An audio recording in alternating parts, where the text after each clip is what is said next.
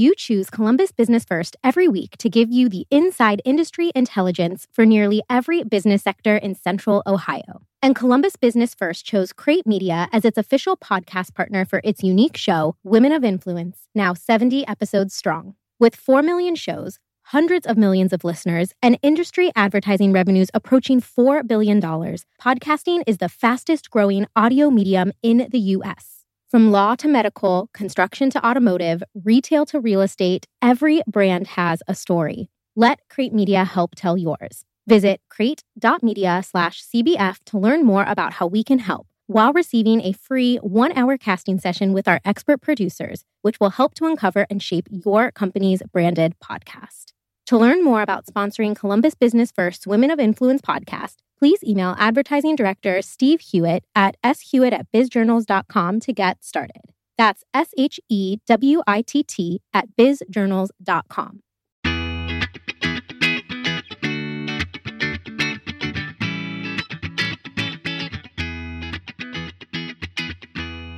Hi, this is Eleanor Kennedy, Assistant Managing Editor of Columbus Business First and the host of this podcast, Women of Influence. This podcast features conversations with Columbus's leading women in business, in which they talk about how they gained power, how they keep it, and how other women can follow in their footsteps.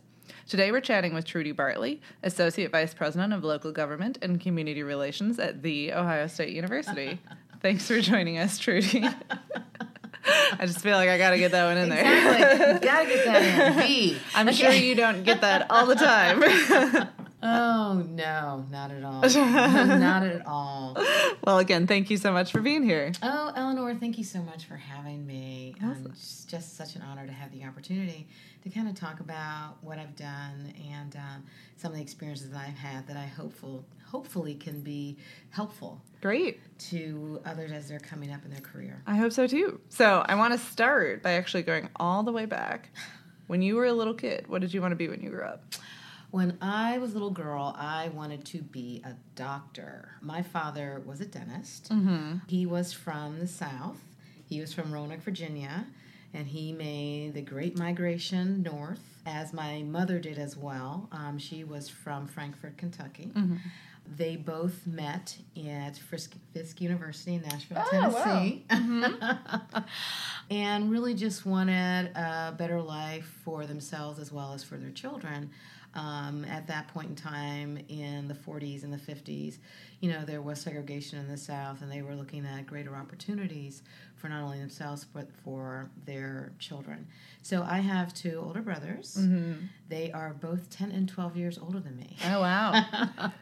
So they, as I said, they came here, and because that's what I knew, as far as my dad being a dentist, he had gone to Ohio State in dentistry, mm-hmm. and had done his residency during the Korean War, and then came full circle back mm-hmm. to Columbus. Columbus had been a very welcoming city to African Americans coming from the South. What was very interesting at that point in time is that at that point in time in Columbus, and particularly at Ohio State, there was not graduate housing for people of color. Mm. So my dad and others like himself who were in graduate school lived on the Near East Side, around Mount Vernon, the Longstreet area, and that's where families who were there took them in mm-hmm. while they were in school at Ohio State. Wow. And so how long did you think that would be the path that you followed? Well, you know, what's interesting is that education was very, very important to both of my parents.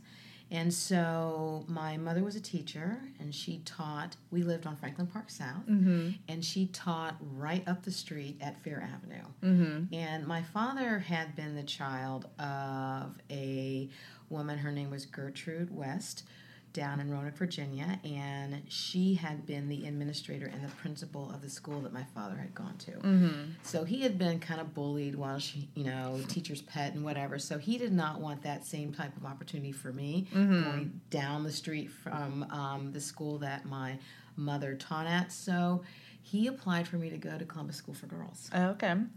And so I started in kindergarten, and I was the first African-American to go there. Wow.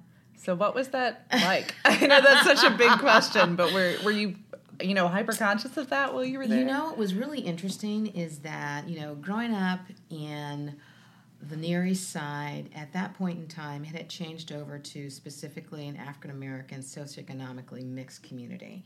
So there were not many people who did not look like myself that I had come in contact with. Mm-hmm. So I had gone to preschool, which is very interesting, at Ohio Day Nursery, was right next door to Poindexter Village. Mm-hmm. And so all of my peers at that point in time in pre-K and kindergarten were individuals and kids who looked like me. Mm-hmm. So I go to kindergarten at CSG, and there's no one who looks like me. Mm-hmm. Mm-hmm. I didn't really pay that much attention to it myself, but understood that other people were paying more attention to me. Mm-hmm. Mm-hmm. To the point that folks were coming to the door, kind of like looking at me.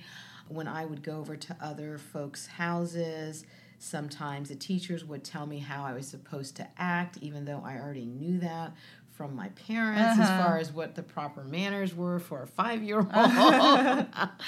But, it was a journey that made me stronger. Mm-hmm. It's where I first came in contact with racism at CSG in a word that I was called, as well as other types of expletives that were discussed with me.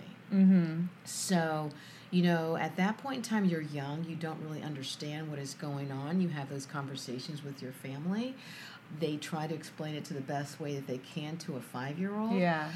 But it didn't change who I was.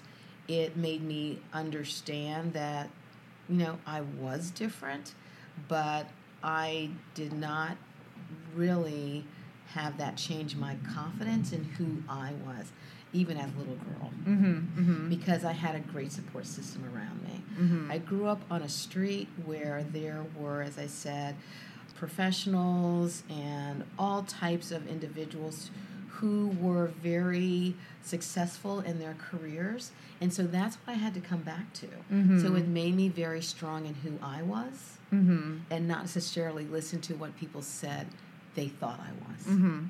Did the school diversify more while you were there? Right. Well, what's interesting is that I was the first, came in kindergarten, and the next year it was like a plethora of little girls that came to the school. And I would say there were probably my best friends still, Kay Mason, who her name was Belle, and it was Lynn Toller and Kathy Toller, and we were all, and the Penns. And so after I came, then it just kind of opened up the mm-hmm. opportunity for other young girls to come to CSG as well. What is also very interesting is that at that point in time, Columbus Academy, prior to my going to CSG, was not accepting African American males. Oh, wow. And so my brothers went to boarding school in Connecticut. Oh, my goodness. Also, I'm sure a plethora of diversity up there for them. Right. Exactly. But my parents were very intentional mm-hmm. about education, and education is something that can never be taken away from you. Mm-hmm. And mm-hmm. it's something that can lead to your success mm-hmm. and your access and your experience. Does that, I'm jumping ahead now, where did you send your kids to school? So when I eventually came full circle back to Columbus. I have, as I said, twin boys. And we moved back to Columbus when they were about 2 years old.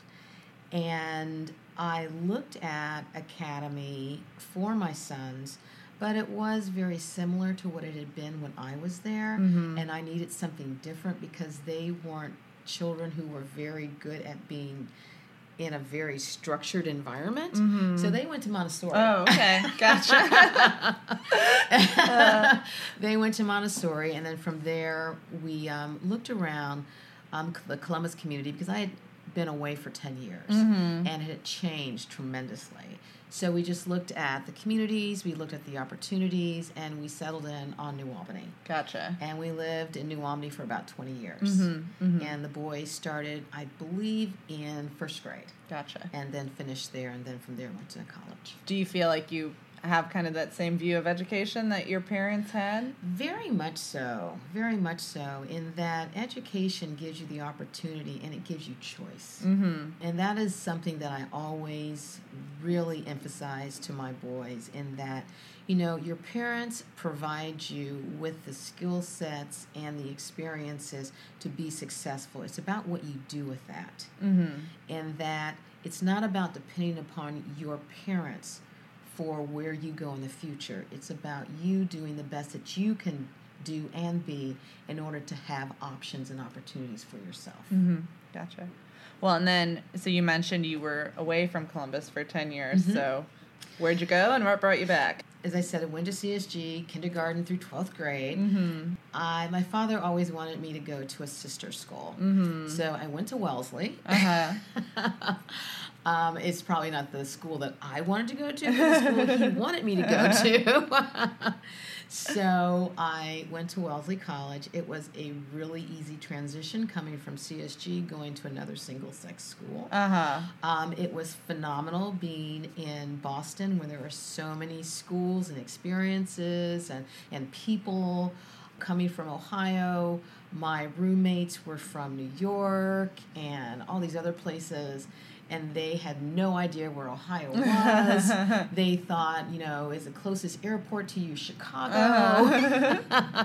Knowing that they don't know anything beyond the Hudson River. Uh-huh. So it was a good learning experience for me to understand learn how to ride public transit. Mm-hmm. And really just to be, for the first time, on my own and really experience other cultures, other ethnicities, other religions, individuals from all across the world. And it really gave me a sense of confidence. Mm-hmm. Going from a single-sex education to CSG, then to Wellesley, always let me know that my opinion was valid. Mm-hmm. Mm-hmm. In that I am a very observant person, I listen a lot, but I feel my opinion is as valid as any other woman or man Mm-hmm. in the room. And so I think that has really been very integral in my success moving forward, being diplomatic in what I say, Mm-hmm.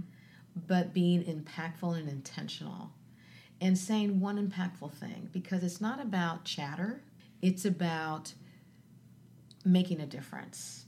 Mm-hmm. And if you can just say that one thing that could either continue the trajectory of a conversation or an implementation or an execution or an idea, I think that is very valid, rather than just chattering about what you know Mm-hmm. and just it not going anywhere. So, as I said, CSG and Wellesley really helped me in my formative years and moving forward as far as thinking about what I wanted to be. When I went to Wellesley, I still thought I wanted to be a doctor. Mm-hmm. But then I started classes, and I'm like, this is not me at all. So I started taking political science and economics Mm-hmm. because I wanted to understand exactly how the world worked from an economic standpoint. We didn't have a business curriculum per se, so this was the closest thing that I could get to it. Mm-hmm.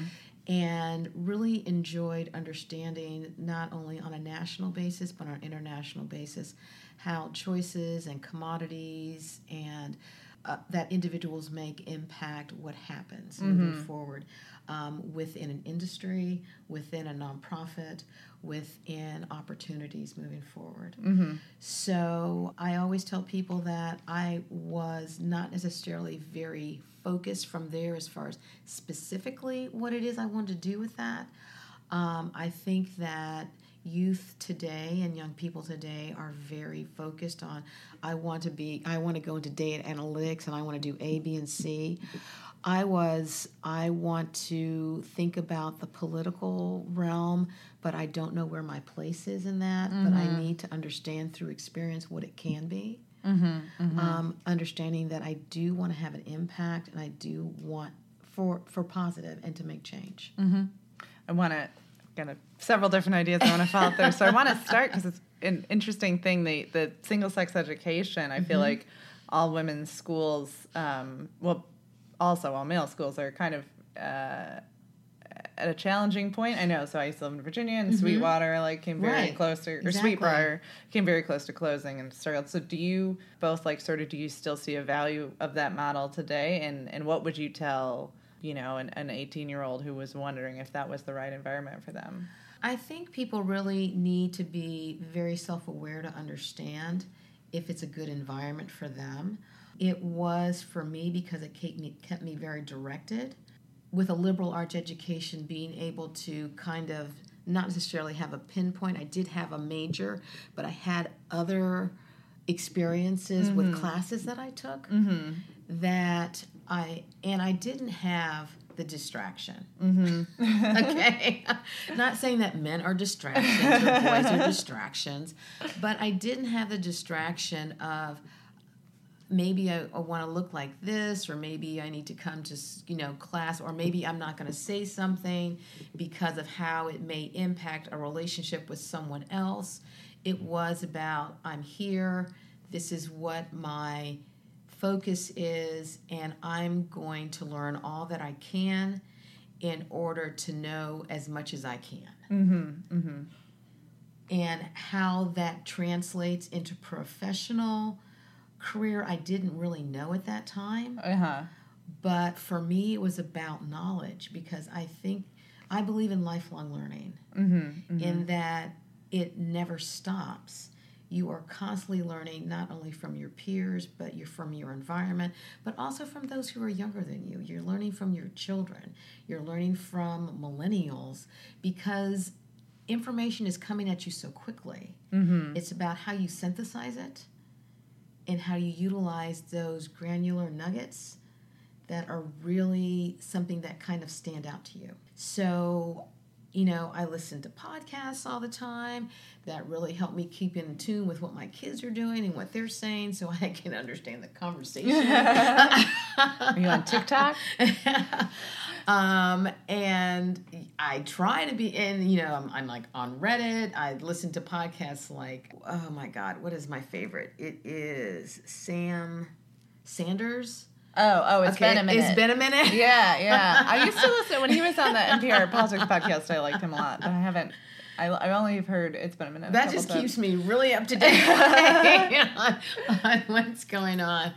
But I try, and being at Ohio State keeps me young. Yeah. Just walking across the oval, just noticing kids, individuals who are, on their phones, listening to their iPhones. Yeah, and the walking earbuds into you. But it's just such a dynamic environment. And it keeps you wanting to understand what's going on. Yeah. So what did bring you back to Columbus? I met my husband when we were in college. Earl went to MIT. He's from Harrisburg, Pennsylvania, and he had experienced 3 Mile Island. And so when he went to MIT, he wanted to be a nuclear engineer. He saw that there was a ceiling being a nuclear engineer, and changed his major, and he went to biology. And so he had we were dating for 8 years apart. Oh, wow. We did not live in the same city. And so he went to med school at Penn, and then when he started his residency at Northwestern, we married at that time. Gotcha. So I went from college, I worked at Borden in Columbus in HR when I first got out of college. Then from there, after 5 years, I went to Detroit, and I worked for a minority bank there, and I worked for the president of the bank.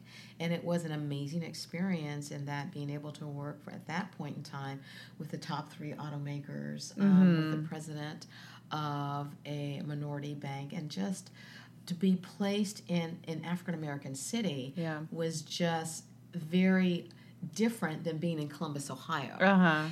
It gave me an appreciation of the opportunities and the success in a city where individuals were there who looked like you. And so was there for 2 years, and then got married and moved to Chicago. And that was that the first time y'all lived in the same place? That was the first time we lived in the same. It was after 8 years of, going on vacations. Everything's wonderful. Not really being in the same place for more than 2 weeks together to living together. And, it had its struggles in that you were really learning someone's habit because you all have grown during the time frame from undergrad to him going through residency, his going through med school and then in his residency and that type of hectic life that he had with that. And he was in orthopedics.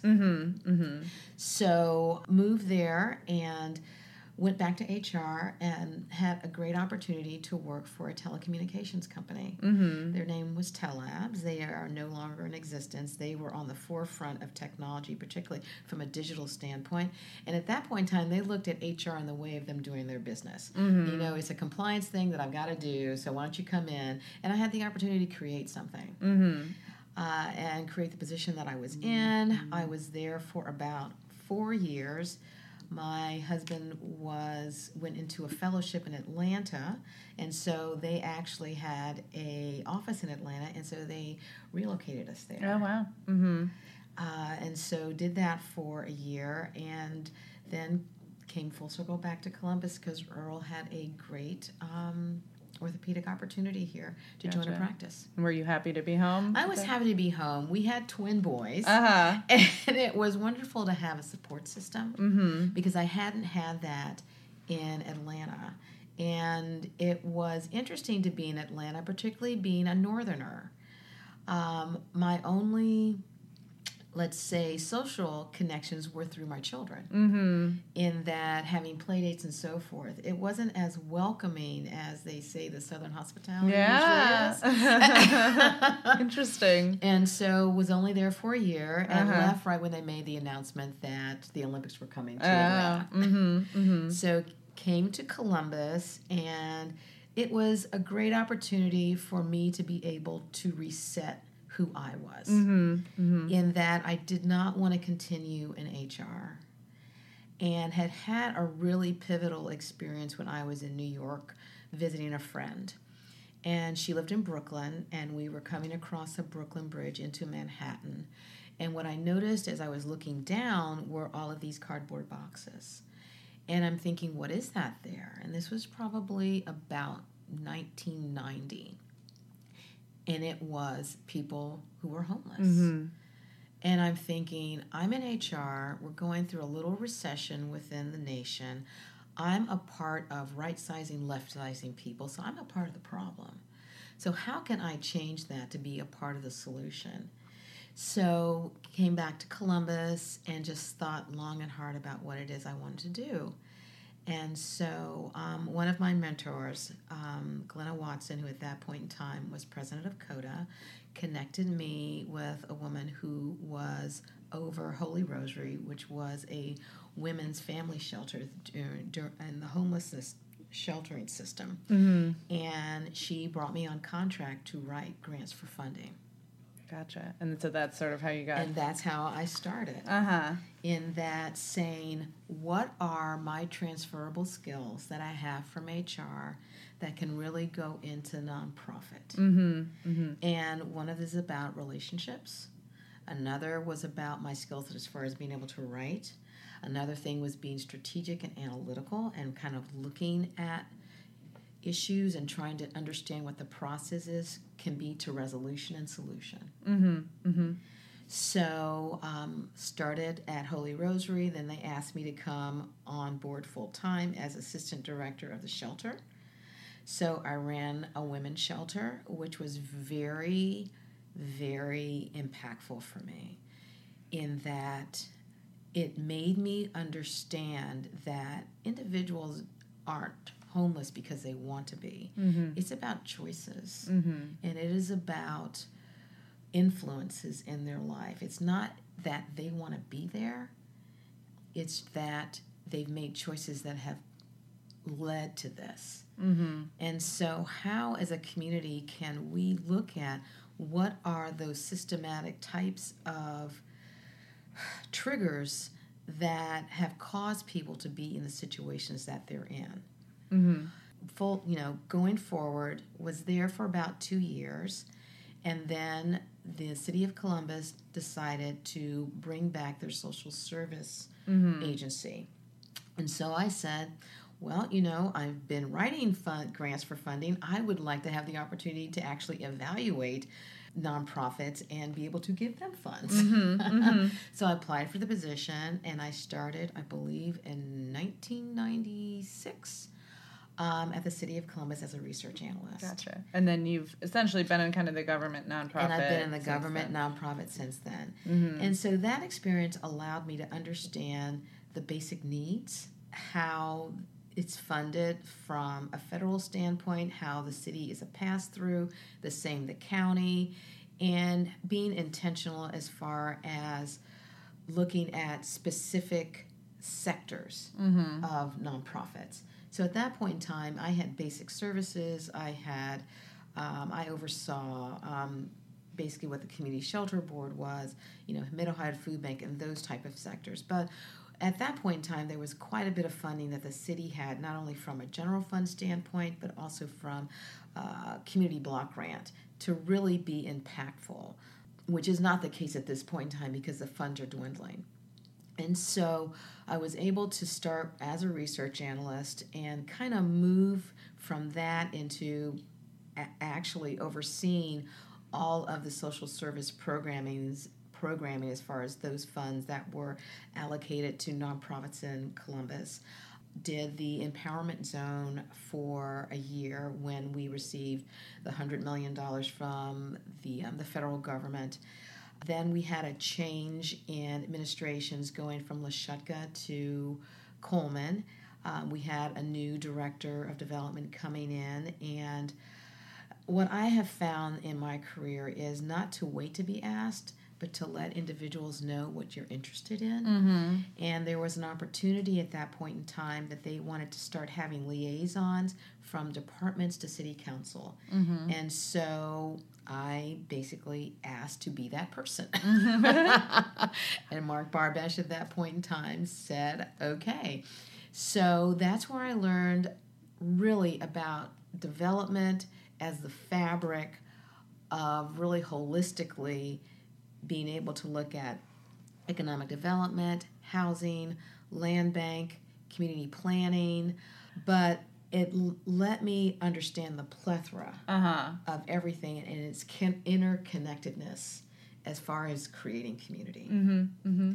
And so I went from being a research analyst to being a coordinator or to being deputy director of development when I left the city of Columbus. What I really want to impart to just young people in general is understand and get all the information and the experience that you can, but also never wait to be asked.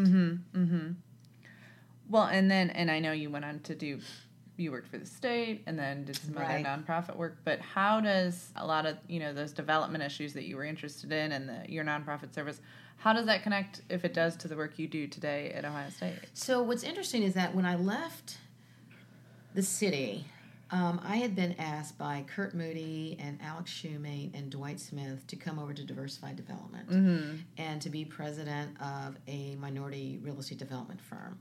It was a great experience for me in that I was able to use all of the development understanding that I had, because I had worked with Daimler, because they were also a partner in this, with what we did on Gowdy Field in working with the city, which now you see Spectrum and you see Ohio State's eye clinic as well over there. And that had started out as a recreation and parks landfill and just going through all of the stages to get it to where it is today is why they asked me to come on board, because I had been the point of contact. When I started with Diversified Development, that is when the recession hit, because that was 2007. Okay. And so we had great equity, we had great partners, had great development opportunities, but at that point in time, the banks were not lending to anyone who didn't really have a portfolio. So we did that for 2 years, and that's from there I went to the state. Yeah. But that was my biggest failure, and I can say that was my biggest learning experience, and it's what I really carry with me, in that it wasn't something, there had been a huge Business First had covered that we're going to start this real estate development firm and it's going to really be impactful, and it didn't happen. But I was able to rebound from that and learn from it and be able to say, it's not going to be a failure that I'm going to keep with me. It's a failure that I'm going to learn from, and I'm going to move forward. But what I can say, and I'm very proud of, is that the projects that we worked on are now happening once we came out of the recession. The things that I had started are reality now. So one thing I learned is that I am not an entrepreneur in that I can bring the resources and the networks together, but I'm not the closer. And so I went back to what I know I do well, and that is connecting, aligning, and executing. And that is what I do at Ohio State now. We have various projects that I'm working on from a development standpoint.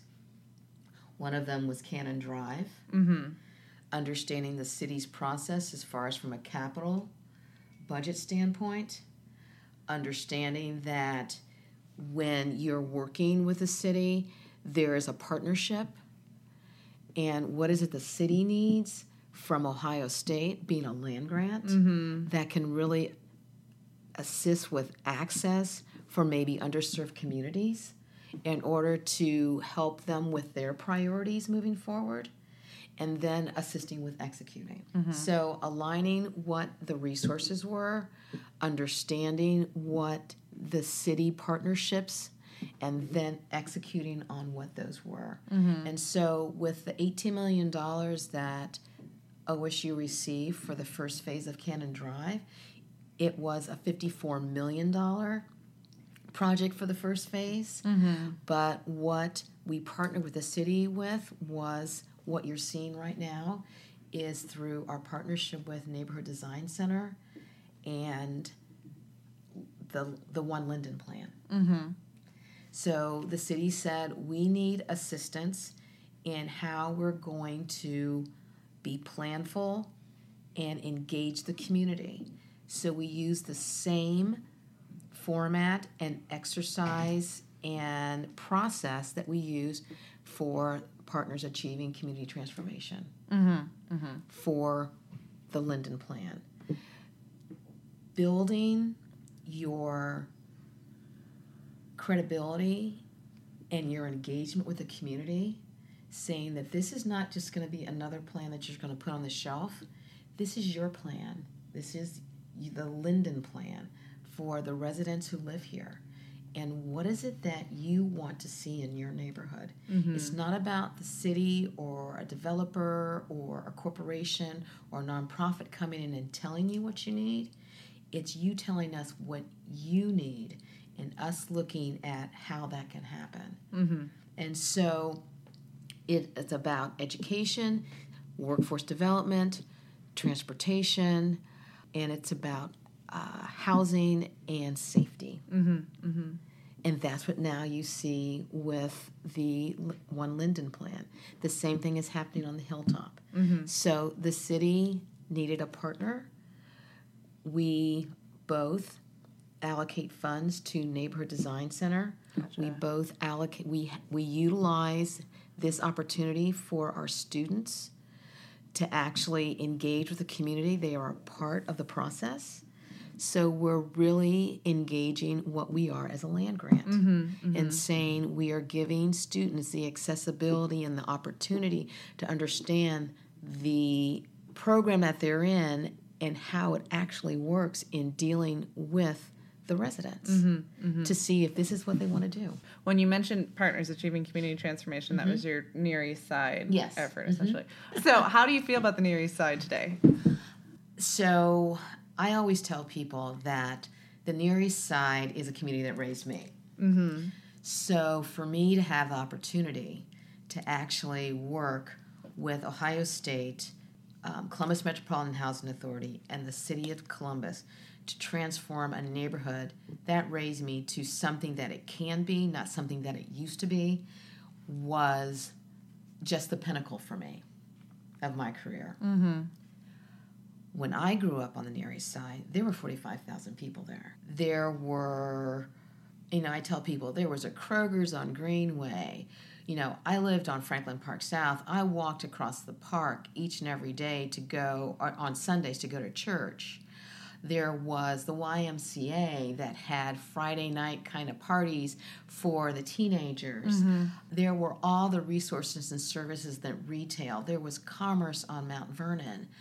But as I got older, I saw that starting to diminish. And so, as I said, that's where I learned to play tennis. That's where at Beatty Recreation. And that's where I was every summer. And then I come back in 2010, and it's no longer a community of 45,000, it's a community of 7,700. And those who had the opportunity to leave left, and those who didn't stayed. And you have abandonment, you have no retail, you have social service programs, which are very much needed. But it allowed me to work with CMHA and the city on a reset. And again, we went to the community and said, for 18 months, and it was Autumn Glover and Don Tyler Lee who started this, and they asked the community, and they had committees for 18 months to find out exactly what it is that they wanted. And then we were able to get a Choice Neighborhood Planning Grant, and we were able to bring in a consultant to look at the information that had been collected and to dig deeper and have town hall meetings and have meetings in people's homes and kitchens to really make sure we got it right, and then launch the actual plan in 2013. And it is the residents' plan. And so it's been 10 years. We have reset PACT again, but it is amazing what has happened. You see Poindexter Place, you see the relocation of families, and many times when families get vouchers, they move away, but these families wanted to come back because this was their community, and it had been their community for generations, and it's become now a mixed income community at Poindexter Place. And there's the senior housing there as well. And now you're seeing with Homeport housing that is going block by block.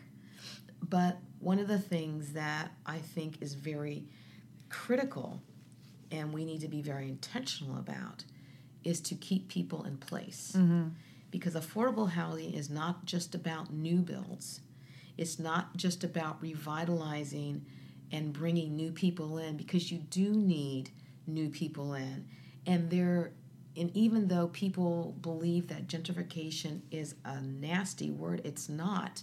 You need it in order to bring in the services and the retail that everyone wants in a neighborhood. But you need to be very intentional about keeping people in place. So, looking at all the different affordable housing groups that are working together, I am hopeful that they will not just look at building new, but also keeping people where they are. I know that the county is looking at that, and the treasurer is looking at how do you really kind of grandfather particular folks who have been in homes that have been in their homes, that have been in their family for generations, and have them not be impacted by the appreciation that's happening in home values, and that they are taxed out. A very interesting figure that I heard about 2 weeks ago from the treasurer was this: in that seniors that are losing their housing are not losing their housing due to foreclosure. They're losing their housing due to not being able to pay their taxes. Yeah, well, and that's when people talk about gentrification. Exactly. Because you have a tendency to say, well, if you own your home, it's great because the value of your home has gone up. But if you can't afford the property taxes, then you're still in trouble. Exactly. So there are some things that are happening across the country that we need to really look at and be intentional to be able to keep seniors in their home, and also look at when individuals have code enforcement violations, and let's say their income is above the threshold for federal dollars. How do we pool an endowment or something so therefore they can apply to that to get a grant? Again, keeping people in place. Yes, yeah, great. So there is a chapter of it here. There's a nonprofit called Rebuilding Together. That's a big effort of it. I was involved with in Nashville. Okay, this is so good. It's all so much great stuff, but I want to talk a little bit more about just kind of general career stuff. So kind of on that topic, you're a person's got a lot of demands on your time. You do board work. You are leading this anti-poverty initiative from the county. How do you decide what to say yes to? I'm still learning that. I'm still learning that. I am, and it's interesting, I started sending some resignations to boards out yesterday. Oh, wow. In fact, because I need to be very intentional about my time. There are a lot of demands not only on my time outside, but also within the university itself. And how do I align what I'm doing on the outside that can be very impactful on what's happening on OSU's campus?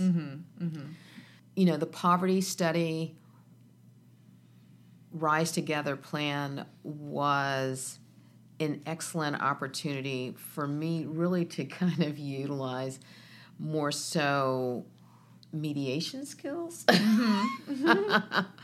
Because you have a lot of strong personalities with a lot of strong opinions that were in the room, but we got to where we needed to go. We had some very hard conversations and very frank conversations. And I think it made the plan stronger and more intentional as far as it's not about nonprofits and their funding. It's about the person and how we help them change their life to what they want it to be. And so that's a different dynamic. Many times it's about nonprofits looking for funding in order to fund programs. But now we've got to look at nonprofits and those that we fund that are meeting the metrics and the outcomes that are assisting that individual and that household. So that is going to really affect who does what now. Because it's not just the county, it's also looking at how do we align that with what United Way is doing? How do we align that with what Ohio Means Jobs is doing? How do we align that with what, let's say, our federally qualified healthcare facilities are doing? And how are we aligning that with what our districts are doing from an educational standpoint? We have to be aligned and intentional as far as how we focus our funding, because we have got to move the needle now. Because there's no reason why the same demographic, and usually that is women of color with children, their lives have not changed. Others' lives have changed, but theirs has not. So there are some systematic things that we need to do from a policy standpoint to look at systematic racism. And we have to look inwardly at our different organizations to understand that it's not intentional and it's not malicious intent. It's people do what is familiar, and people do what is easy for them to do. And sometimes you've got to get out of your comfort zone and being able to bring in people who don't look like you, are not from your same background, may not be from your same culture, may not be from your same religion or ethnicity, because that is only going to make what we're doing together better because we've got different ideas and opinions and experiences that are all coming together to make a difference. And the big thing that I applaud the Franklin County Commissioners for doing is putting aside funding to look at what are some of the big ideas and risks that we want to take in order to make a difference. It could be universal child care, so therefore a woman does not have to make a decision regarding the benefits cliff. I can't take that promotion because if I do, I'm going to lose my benefits from our child care. If you have universal child care, you don't have to make that decision anymore. You can take that promotional opportunity. It's about, do you make transit free? And if you do, what does that look like? Do you make transit, do you talk to corporations and ask them, can you make transit a benefit just like everything else? Because we're experiencing phenomenal growth. By 2050, we're at this point in time supposedly supposed to get 1 million. It probably may be more than that. Our arteries for our streets are clogged already. So how do we change the behavior of individuals to look at transit as an option?